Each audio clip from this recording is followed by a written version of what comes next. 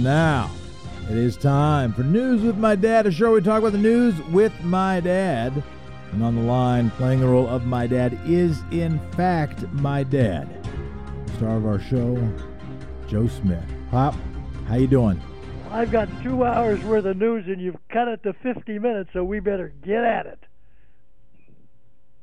I don't know what to do with that. I never know what to do with that.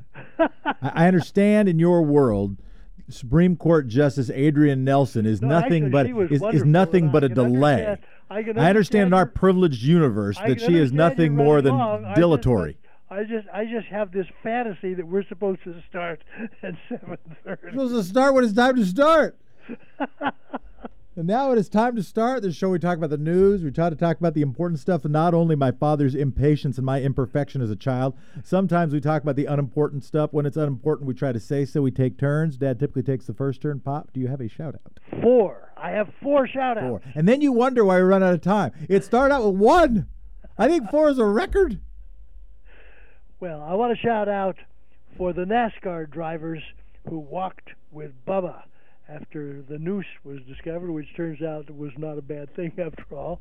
It had been there for months. But nonetheless, not a bad thing? What do you mean? Those NASCAR drivers walked with him. That's a major statement for NASCAR, which has been a kind of a racist organization historically. Second, I want to shout out for the 6 deans, divinity school deans, who published an open letter demanding moral leadership in the country and really going after DDT for his awful photo op in front of the church. I want to shout out for NASA that has named its headquarters after Mary W. Jackson, the African-American woman who had a huge influence on the success of the space program and now is a movie about. And last, I especially want to shout out for Aaron Zelinsky, the DOJ lawyer who has called out William Barr, who has got to be one of the most corrupt public officials we have ever had. Aaron, my compliments to you. Dad, it was that 4 I lost track. Can you hear me? So you said something.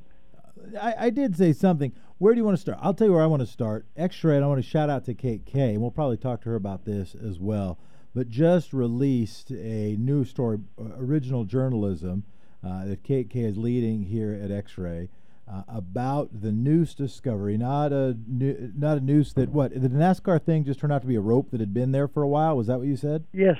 Yeah. Yeah, and it turned out it had just been so it was easy to pull down the door of the garage. So it looks like there was a genuine noose discovery that was dismissed for weeks by foreman at a Portland building site. And the investigation is underway right now. It was Anderson Construction. We've had the head of Anderson Construction here on the air previously. Yeah, and we reported on it some months ago. And the foreman responded it was probably a joke and did nothing further. The apprentice then went to the Anderson foreman, who indicated he would address it at a foreman's meeting, but later indicated to the apprentice that he had forgotten about it. The apprentice took it upon herself to remove the noose when those in charge took no action. On this site, and it's a window into how we, I think, need to better appreciate and better understand so many industries, including the construction industry. Construction industry with such a long history of racial exclusion, both explicit and implicit, and trying to create spaces that feel welcoming. So when a person is deciding what they're going to do, they say, oh, yeah, I could imagine myself being a construction worker, that, how do you make sure that you create an environment when there are young people who want to think it'd be a cool thing to be a construction worker, and we can't ensure that we have safe workplaces and that kind of stuff is taken care of? Yeah. Dad, where do you want to start?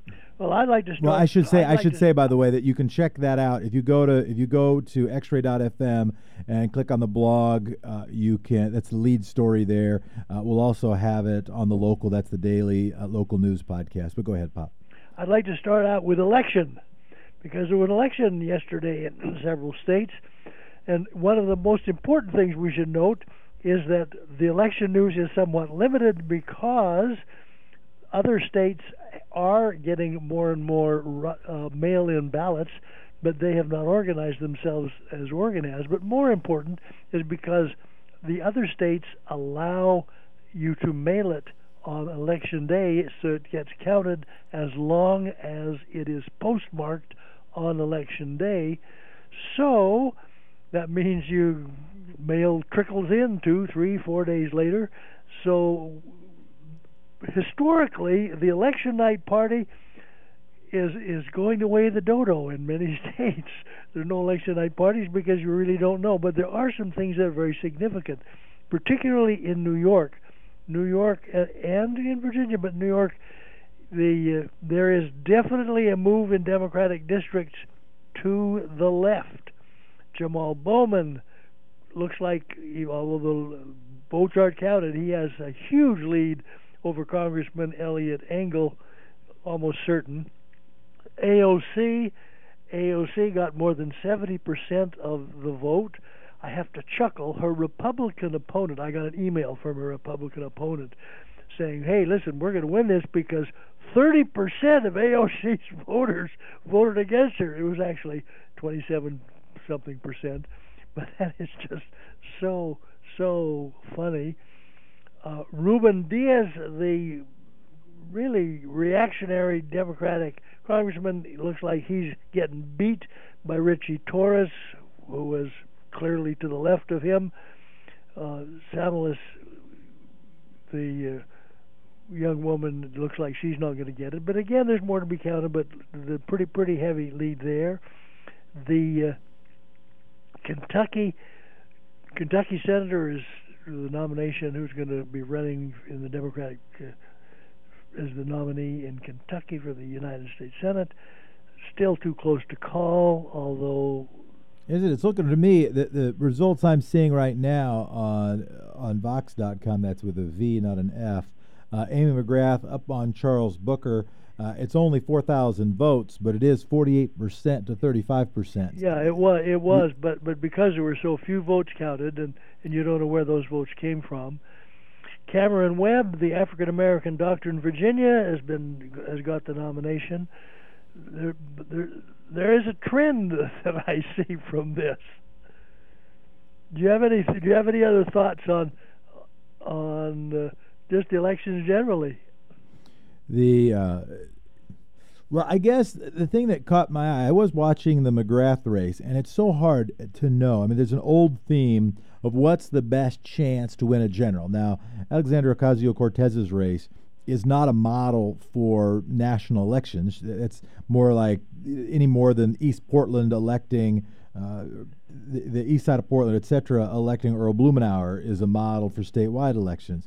But but Kentucky does bring up an old theme, and that is, I just saw that Carly Fiorina announced that she, former Republican candidate for president who ran against Donald Trump, has announced that she's going to vote for Joe Biden. And you have sort of these Republicans who have decided to vote for Joe Biden, and there are many, particularly many in the media, who say, this is Biden's strength. He's going to be able to go to that middle. And then others who look at the math and say, well, the number of switchover Republicans, that's a number, and it's worth twice, because if a Republican candidate loses one and then the Democratic candidate gains one, that flip actually matters. But the other thing that matters is turnout, of course, right? Is more people participating. And what I don't know about Kentucky, I'm fascinated by Kentucky, because the Democratic establishment folks, and I don't say that as a knock in the way that others might say that as a knock. I don't mean that to say it's some sort of star chamber. That's not what I mean. But the folks who are around picking candidates, they were saying that Amy McGrath, wow, she's like a fighter pilot. This is the candidate we need to give Democrats a chance to beat Mitch McConnell. And then progressive activists were like, hey, wait a minute, Charles Booker has better politics perhaps, and maybe would be a better candidate. And what I don't know about is in the South, the chance for Democrats to win is to activate, it's not the only chance, but it might be the most important chance for Democrats to win in the South, is to activate African-American voters. And so an African-American candidate for the U.S. Senate That is an interesting dynamic in that Kentucky race. The other one, Dad, I'll give is, you asked sort of my thoughts on the election, is the newest poll for Donald Trump that the now into Wisconsin, where Trump is heading towards Wisconsin. A new poll shows that Biden is building a lead there. The national polls, which were misleading last time, not because the polls were wrong, but because if you look at a national poll in the context of an electoral college, what you really need to be doing is what's looking at is what's happening in those battleground states. But nonetheless, Donald Trump, last poll I saw, down to 37% approval. His disapproval over COVID-19 is now up like at 58%. And he's not doing a great job of dealing with this crisis, and now going from politics to reality, or the intersection of those things. Politics is real too.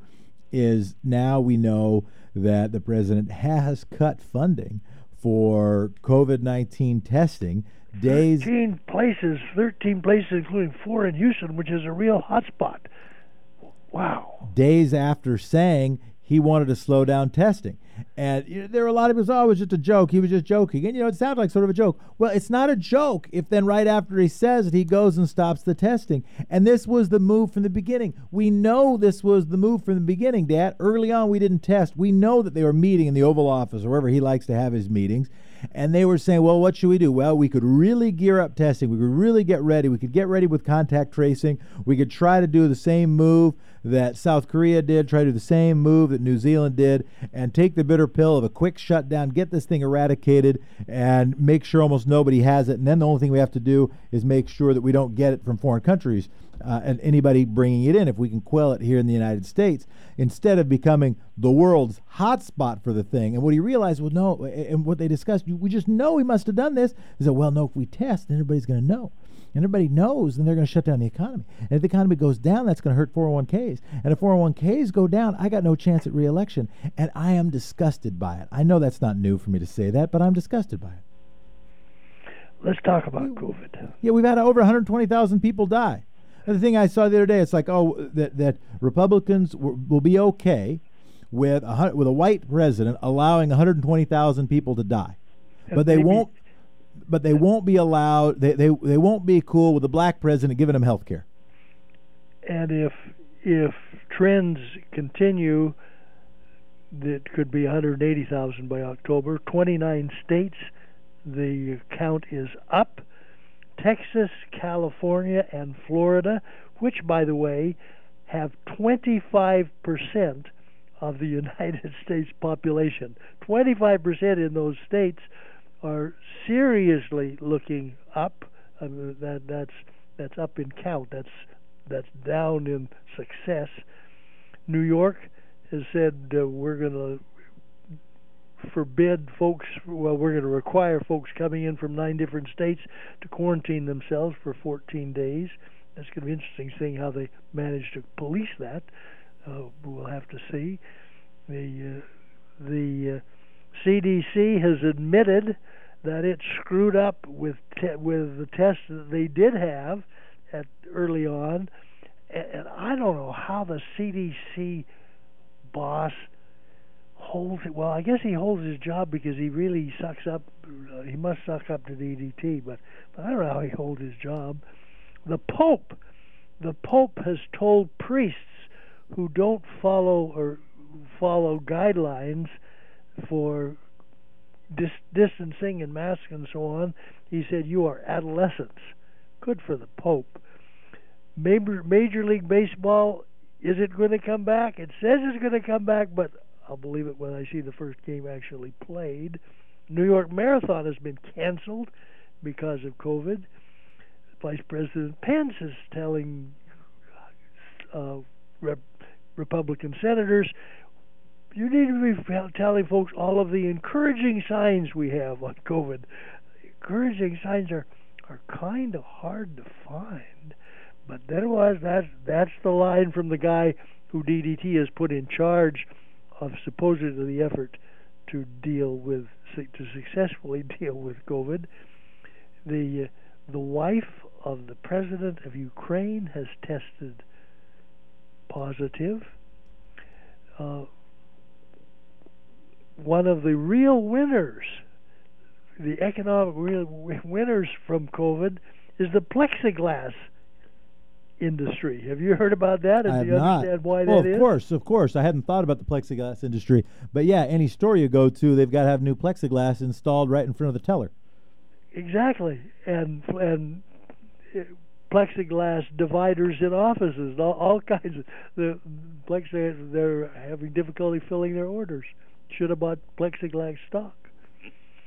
There are watches and rings. Fitbit has a ring that may be able to tell you 2 or 3 days before you become symptomatic that you already have the virus.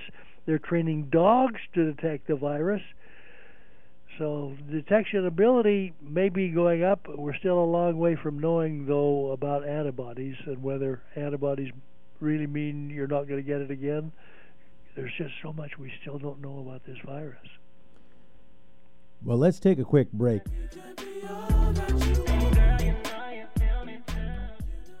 We're just listening to something from my dad's favorite playlist. You're listening to X-Ray FM News with my dad. I'm Jeff. This is my dad, Pop. The legislative session, or the legislature, is in special session right now. Yes, they have, and they're almost all of them wearing masks. But there are two. The House put a rule you have to wear a mask. The Senate just said, please do.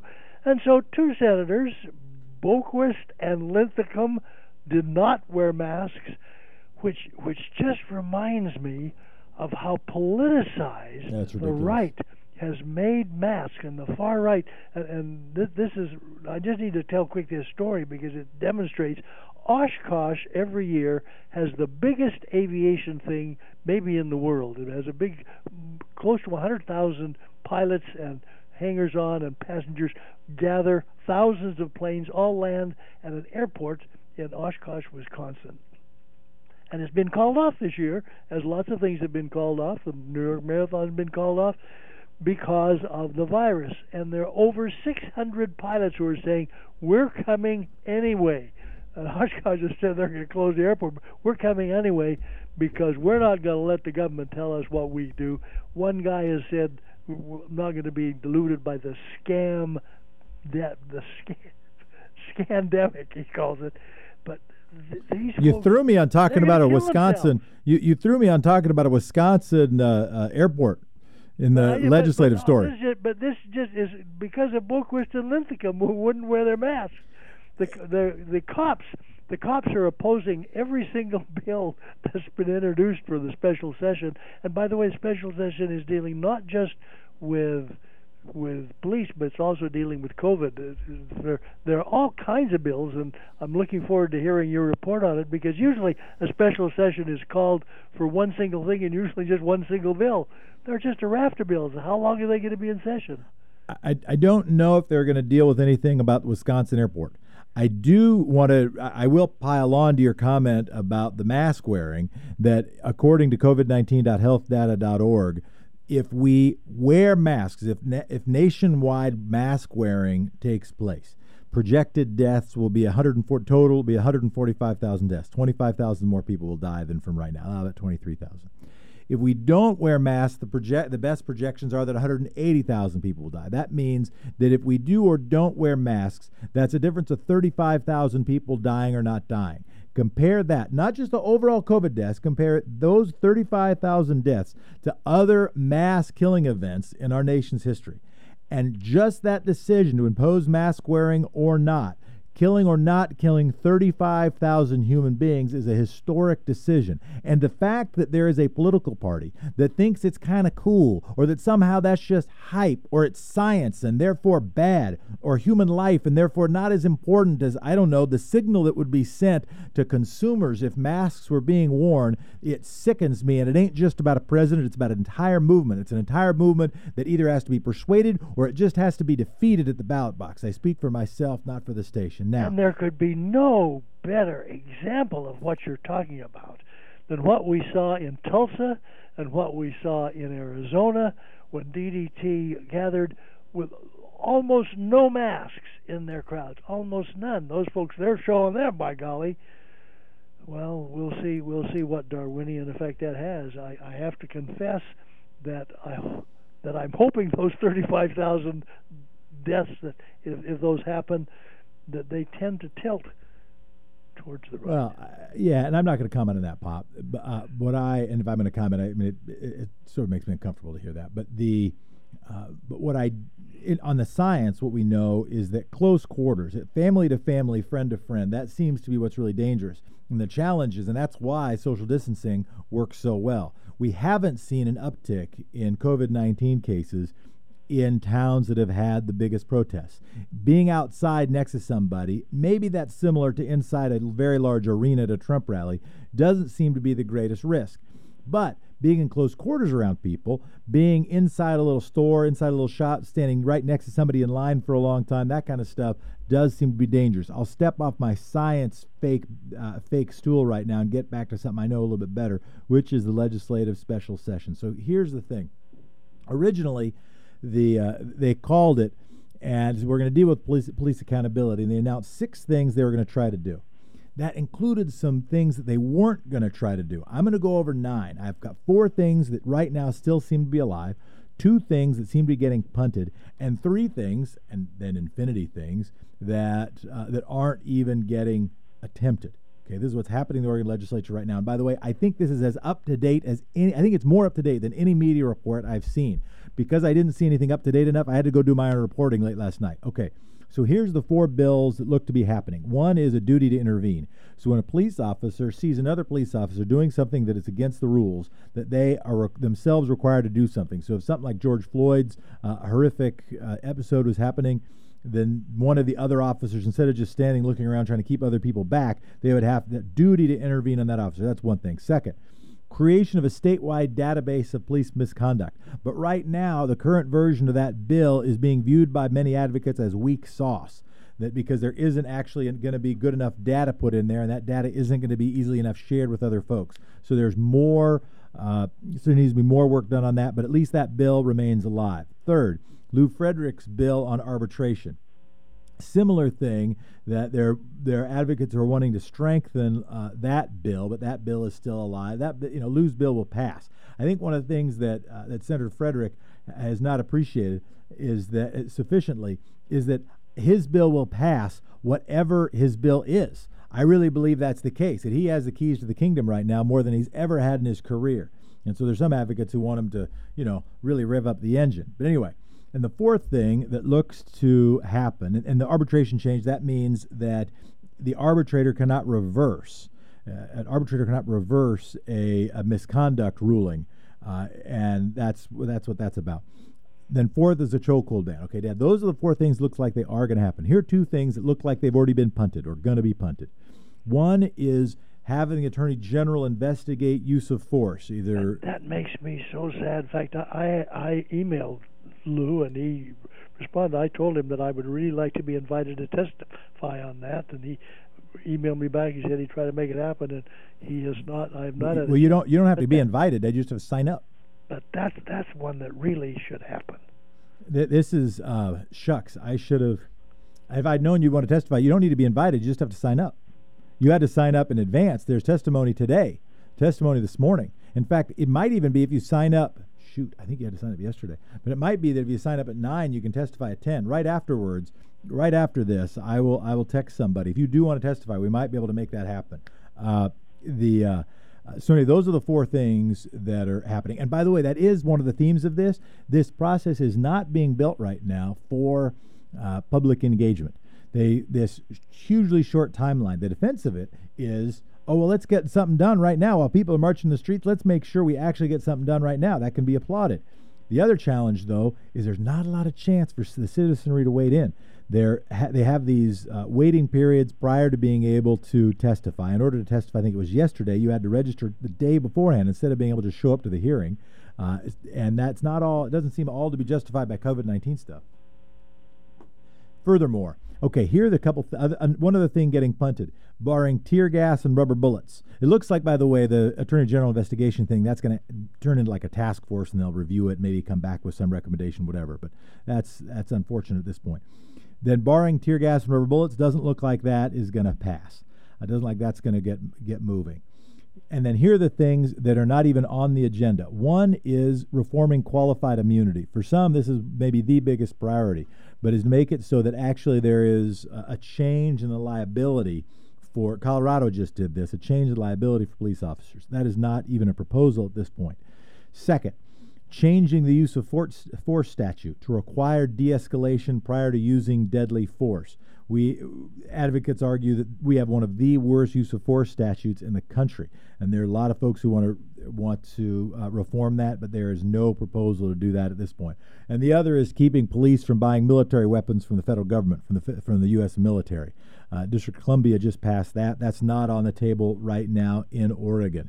And I don't know if people saw that story that was circulating around. It's back from 2014 when the Los Angeles School District bought 3 grenade launchers and a mine-resistant, ambush-protected armored vehicle. Yeah, grenade launchers. And well, stay tuned. The headline in the L.A. Times back then was L.A. Unified School District gives back grenade launchers, keeps rifles, and then they kept the tank. They kept the resistant, ambush-protected armored vehicle. But meanwhile, the Oregon police have also purchased grenade launchers from the U.S. military as well. Exactly why the police and municipal and state police in our state would need grenade launchers is an excellent question.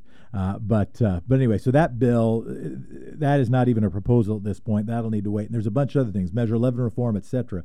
So hopefully there'll be another special session for advocates. Hopefully some of the folks who are engaged in this will be engaged. And here's my plea for those people who care about this kind of stuff. Get nerdy on this stuff. There isn't nearly enough, and I'm going to say that, this is my view, there's not nearly enough citizen advocacy within the legislature. One of our listeners, Aileen Kay, has had all sorts of influence in our state because she weighs in on issues around the environment, issues around land use planning. It helps that she lives in Salem. Maybe it helps she's been involved in Democratic politics for more years than she might want to admit.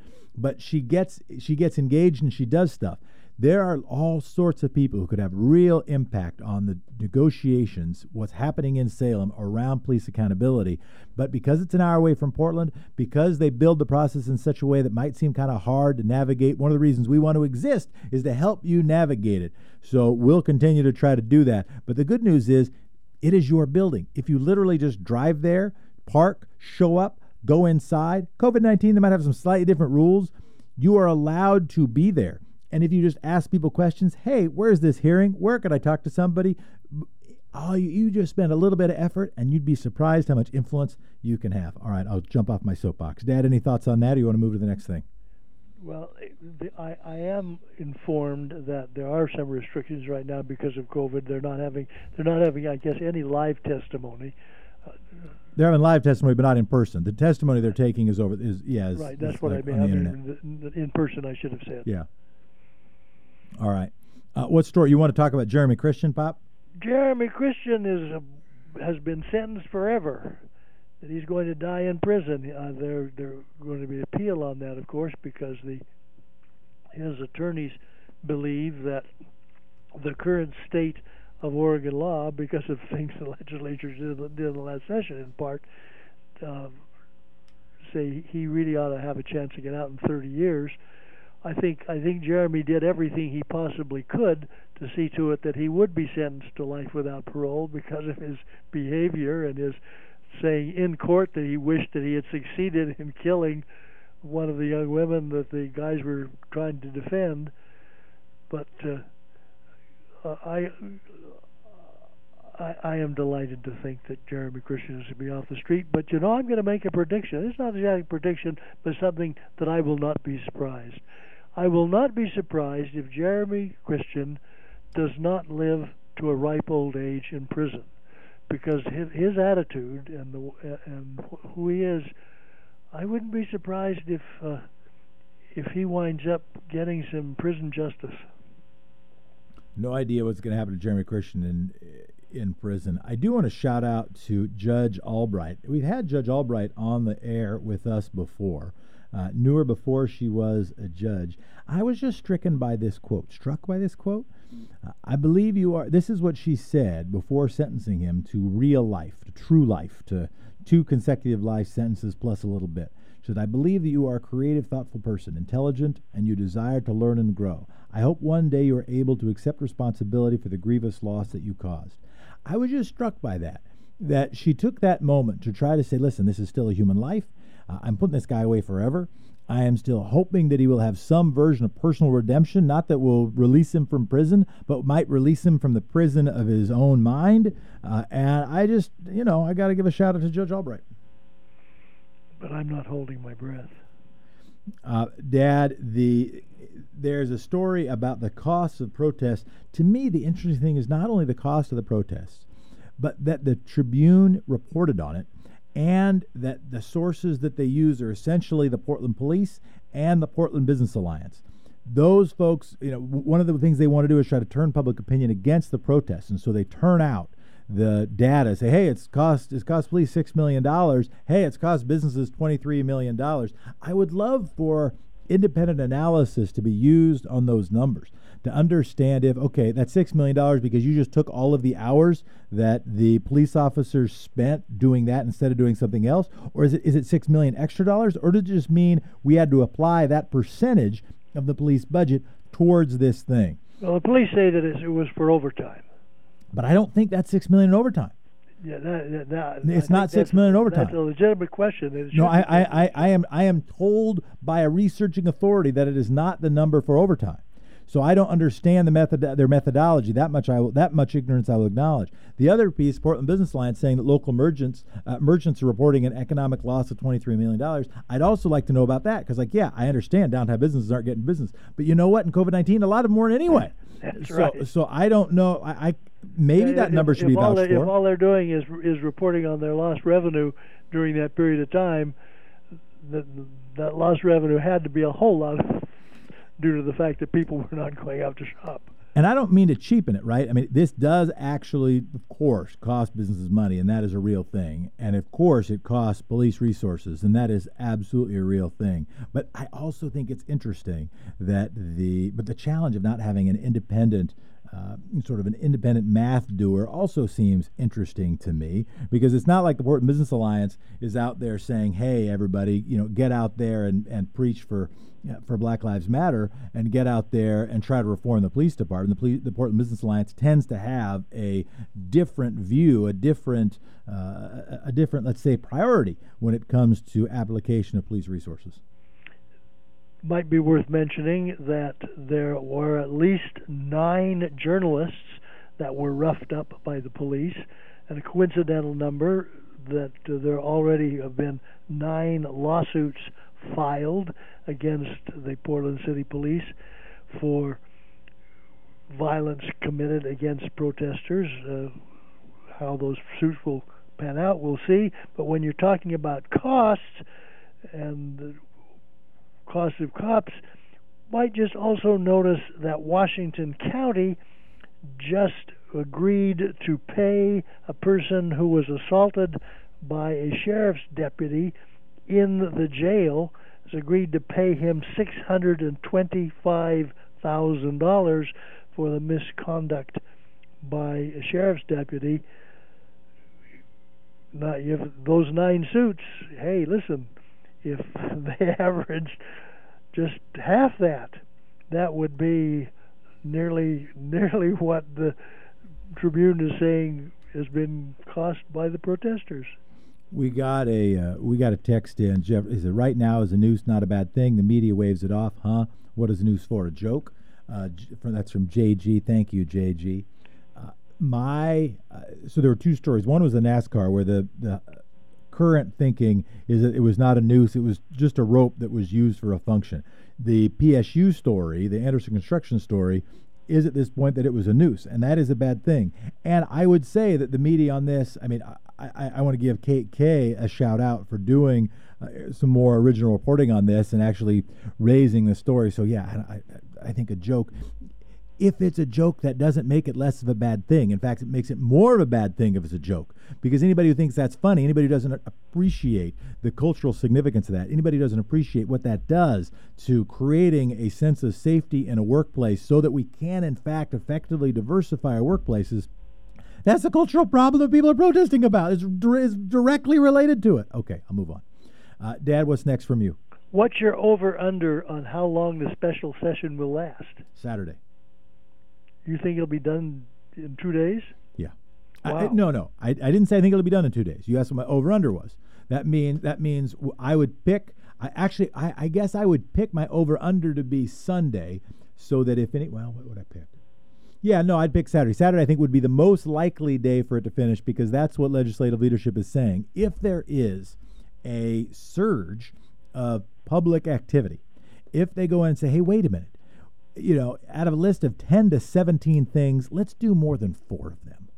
If actually the Rose City Justice folks, and here's another little piece of breaking news, they just had a leadership shift last night. Rose City Justice has been the leading group that has been leading a bunch of the protests in Portland. And they just had a leadership switch there. Darren Golden had been somebody who was exercising a lot of leadership there, who's former legislative aide to Senator Manning. By the way, you're getting really good reporting here. Nobody else knows all this stuff. And now there's a switch, although the reporting isn't good enough to know who the switch is to. But anyway, if those folks are organized enough, have attention focused enough to engage with Salem, it might be able to go to next week. But the original plan, Dad, was for the special session to end tomorrow. They want to get out of here. They want to do rule suspensions, go to first reading, second reading, and then vote and be done. Wow. Well, Bob, I would guess Monday. That's a good guess. So my over-under might be Sunday then. I might pick Sunday just because I suspect they might not stick around Sunday. Well, maybe they would, because the other thing, that their hard stop, they really hate sticking around past the 4th of July. So if you were going to go like when's the longest I would think would be like the 2nd. If I were going to guess, if they were really go on. But no, I think they want to try to get it done fast. And right now, if Senator Frederick said, you know what, we do got to go bigger. Just this arbitration thing coming from the Senate side ain't enough. We got to go bigger. And if Janelle Bynum said, you know what, we got to go bigger. And so many in the community want that to happen. But the legislative chamber is built to avoid decisions. The legislative chamber is built to avoid doing bold things. Nobody wants to make decisions, and nobody wants to do bold things. Once they get in the legislature, it's a very hard thing to keep doing. If there's a change in energy, we could go longer. Otherwise, we're going to be done soon. Okay, moving on. Other state and local news that I just want to mention. Robin Sells, the police chief of Gresham, who resigned last week, has recanted her resignation, and she decided she's going to stay the chief. The BLM. Oh, she did? That's official? Is she going to stay? She doesn't have to leave? Yep.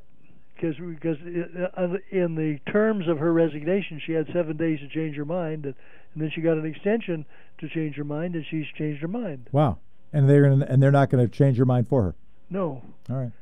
And the reason that it's relevant to what we're talking about, she said that she was doing it because she felt she was being pressed to do it because of racial stuff, that which had to do with a little figurine, a gnome spelled Gnome, that she had that was swiped by her staff apparently as a joke, and she made a joke saying gnome lives matter too, which was in her mind absolutely not racist, and in my mind would not be racist. But there's just a lot of things you have to be careful about saying right now that can be and you and I are not in the best position to judge what is and isn't. Exactly, yeah. We are not.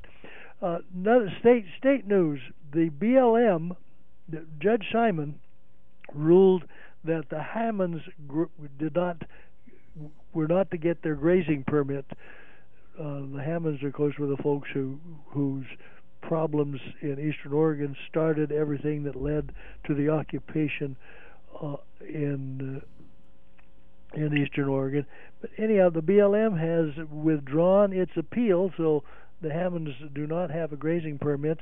And then this isn't exactly just local news, but it has a real effect because Intel is very big in Oregon, and Apple has told Intel that they are going to no longer buy Intel stuff for Apple equipment because Apple's going to manufacture its own hardware, but it's giving Intel 2 years for that to happen, which will soften the blow, but that could have some serious economic consequences for Oregon. Dad, have you heard about this plane? Do you see the letter from the congressional delegation around the plane that was circling over the Portland protests? No. this was really interesting. I had somehow missed this too. I had seen a little thing about it, and then, but it was okay. Some plane circling. What's the deal? Why does this matter? Why are people so worried? So I guess maybe there's a plane watching the protesters, seeing if anything weird happens. Well, no. Senator now Ron Wyden and Jeff Merkley, Representatives Suzanne Bonamici, Earl Blumenauer, and Kurt Schrader have all now signed onto a letter yesterday, dated just yesterday, demanding the Marshal Service disclose information about an airplane that circled over Portland protests about 30 times a couple weeks ago, June 13th. And here's why that matters. Do you have any guesses why that matters? Well, I probably have some information that I'm guessing is highly relevant, but go ahead and... No, say your information you think is highly relevant. Highly relevant, I would guess that that's probably true, and it very likely is the airplane that is actually one of the airplanes that is owned by the Portland Police Department that does that all the time, is in the air several hours. No, that's not the concern. It is not at this point. There is no information that it's a local plane. It appears to be a U.S. federal plane. And really? That's why the congressional delegation is demanding the Marshal Service say is it a federal plane. If that turns out to be the case, that could be really significant. And here's what the Marshal and here's why that could matter. Why the Marshal Service thing could matter is the agency for a long time has been using spying technology. It's known as cell site simulator, CSS, or dirt boxes that are equipped to Cessna airplanes. You know those airplanes that can mine cell phone data from anyone in the plane's scope. So that means that if that plane is circling around 30 times, and here's the quote from the letter: many Oregonians who protested are justifiably concerned that their participation in these lawful protests will be logged, recorded, and used against them later by the government. As such, Congress has a responsibility to investigate these reports, make sure that the government's powerful surveillance tools are under close supervision of the courts, and Americans' rights are being protected. End quote. Dad, we don't know yet. We don't have this confirmed, but this is technology that is not supposed to be used domestically. We don't have this to spy on our own people. Wow. Yeah, it's big, wow. Right? I didn't get how big it could be until, thankfully, Julia Oppenheimer and the crew banged my head against the wall, so I understood. Well, we're talking about technology. The Detroit police arrested a man because of facial technology that turned out to be wrong. As we all know, the facial technology does not work nearly as well on people with a dark complexion as people with a light complexion. But and by nearly as well, you mean it can create false positives. It can create inaccuracies. There's racial. We've demonstrated racial bias. They arrested a guy, hauled him out of his office, and put him in jail overnight. And it turned out that it was just bad facial recognition. And of course, what they should have done was they think this is what you do, is then you make an investigation before you make the arrest. If they had done that, they would never have arrested him. I'm interested to see if he sues, and if he does, he ought to get some bucks.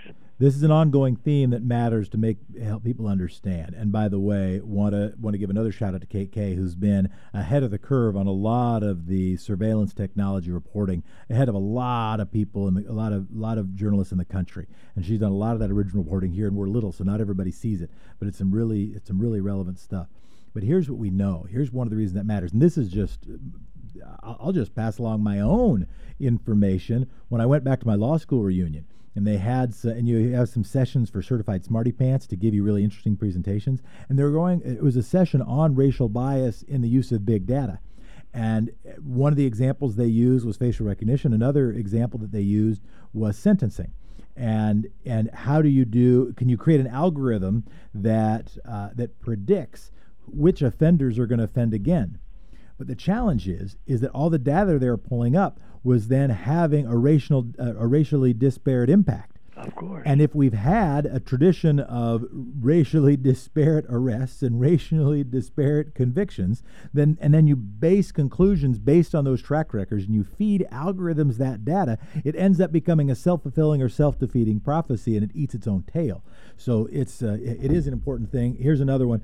Dad, locally, Oregon now has a missing murdered Indigenous persons coordinator. Billy Williams, our U.S. attorney, has now announced the appointment of Cedar Wilkie Gillette to serve as the first missing and murdered Indigenous persons coordinator for the District of Oregon. Dad, I hadn't noticed this. This is a story that had not been sufficiently on my radar screen. But yeah, you have a lot of missing Indigenous women and men, but particularly Indigenous women. But most of those have not been entered into the missing persons database for the federal government. That would be an interesting person for us to get in to interview. I agree. If we could talk to Cedar Wilkie Gillette, that could be a really interesting thing. Maybe they'd want to do some public outreach. Any other story you got before we got to move along, Pop? I've got some national stuff I want to quickly report on, but before that, I want to give a factoid. I have a factoid today. Okay. The good news, last year, the world lost about 465 nuclear weapons. I mean, that's a big deal, nuclear weapons. We lost. The bad news is there's still about 13,400 left in the 9 nations that have nuclear weapons. All right, Pop. Well, it is about time for Straw in the Wind. Holy smoke! So I can't. Can I quick laundry list my national stuff? Give a few, and then we'll wrap. Okay. William Barr says he's going to show up to the House on July 28th. I'll believe it when I see it, because he backed out every time. There are millions of Americans who are not able to pay their water bills right now. Fox ran the Tulsa thing, the DDT. They ran it 3 consecutive times. At some point, we've got to ask Fox, when is it stopped being news and it's becoming election support that should be reported? The DDT, his health and his HHS department is published a rule to reduce or eliminate health care provided to transgenders. The House tomorrow is going to vote on D.C. statehood. And last national news, if you would like to ride a balloon to 100,000 feet, it takes 2 hours to get up there, a company is offering to let you do that for just $125,000. Well, Pop, I think it is time for a straw in the wind. And I have 3 straws in the wind. Like a straw in the wind. First straw. Rhode Island looks like it's going to get rid of part of its official name. Rhode Island is actually Rhode Island and Providence Plantation. They're going to get rid of Providence Plantation. Band-Aid has announced that its skin color Band-Aids, they're going to be skin color Band-Aids for people who have darker complexions than you and me.